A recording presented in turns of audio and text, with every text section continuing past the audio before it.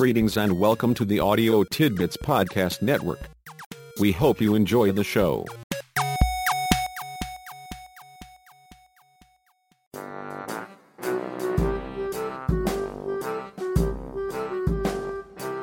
Greetings and welcome to Parents Lead, where parents lead so children succeed.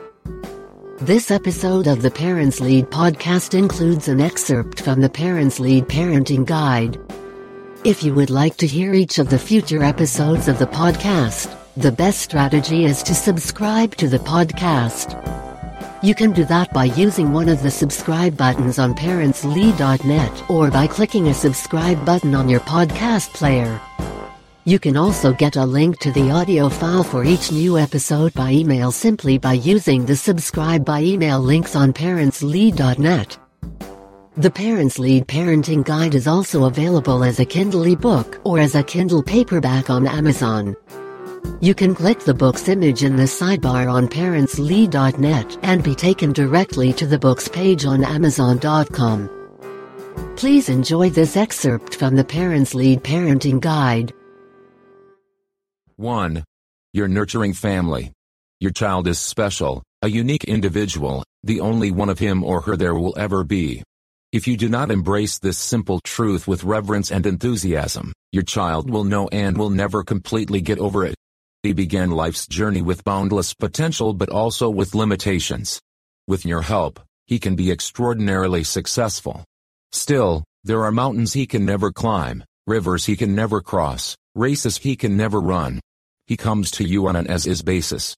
He can only be who he is, can only become the best him there ever was or ever will be. Hello world, it's your child. Your journey into your child's future is exciting and challenging, rewarding and disappointing, filled with pleasure and pain for you and for him. At the same time, it is the most important adventure you will ever experience. Your successful excursion into your child's tomorrow begins with your assurance he grows up in a loving home. Leo Tolstoy said, "All happy families resemble one another, every unhappy family is unhappy in its own way." Buddha said, "A family is a place where minds come in contact with one another. If these minds love one another, the home will be as beautiful as a flower garden. But if these minds get out of harmony with one another, it's like a storm that plays havoc with the garden."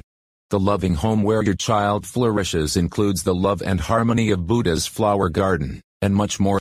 It is Tolstoy's happy family. It is a place where encouragement, concern, attention, and affection abound. It is a place where your child can fully realize his potentials physically, emotionally, spiritually, socially, and intellectually. It is a place where your child does not merely succeed, he excels. Your child is counting on you for unconditional love and encouragement, constructive opportunities and experiences, continuous care and concern. He's also counting on you to teach him how to behave, and to keep him on the right track. That track is wide and open, but it does have boundaries. Along with constructive opportunities and experiences, your child needs age-appropriate rules and limits, expectations and responsibilities. Keeping him on the right track while being sure he receives the love and encouragement he must have is neither simple nor easy. Nonetheless, it is essential if your child is to excel in the ongoing, growing journey into his future. Just as your child wants your unconditional love and encouragement, you want him to love you, to love himself, to love other people, and to love the world around him. You express your love through hugs, playing, and doing things together. You encourage him to share his feelings, fears, and frustrations. At the same time, you give him the freedom to grow, and to experience the bigger world. You want him to have an exciting life of his own, knowing his relationship with you is secure and predictable. In addition, you want your child to respect you, to respect himself, to respect other people, and to respect the world about him. You know much of his attitude toward himself and toward the world about him comes from your attitude about him. Just as children learn to love by being loved, they learn respect for self and others by being respected. Your behavior, attitudes, and beliefs are reflected in your child. More than you may ever know, he does as you do. Children also develop attitudes toward themselves and others as a response to the attitudes and beliefs others communicate to them. In part, your child becomes what you tell him he will become. You convey this definition of self through your physical, emotional, spiritual, and social interactions with him, as well as through the way you relate as his parent. Beyond these things, there is a whole world of influences over which you have little control.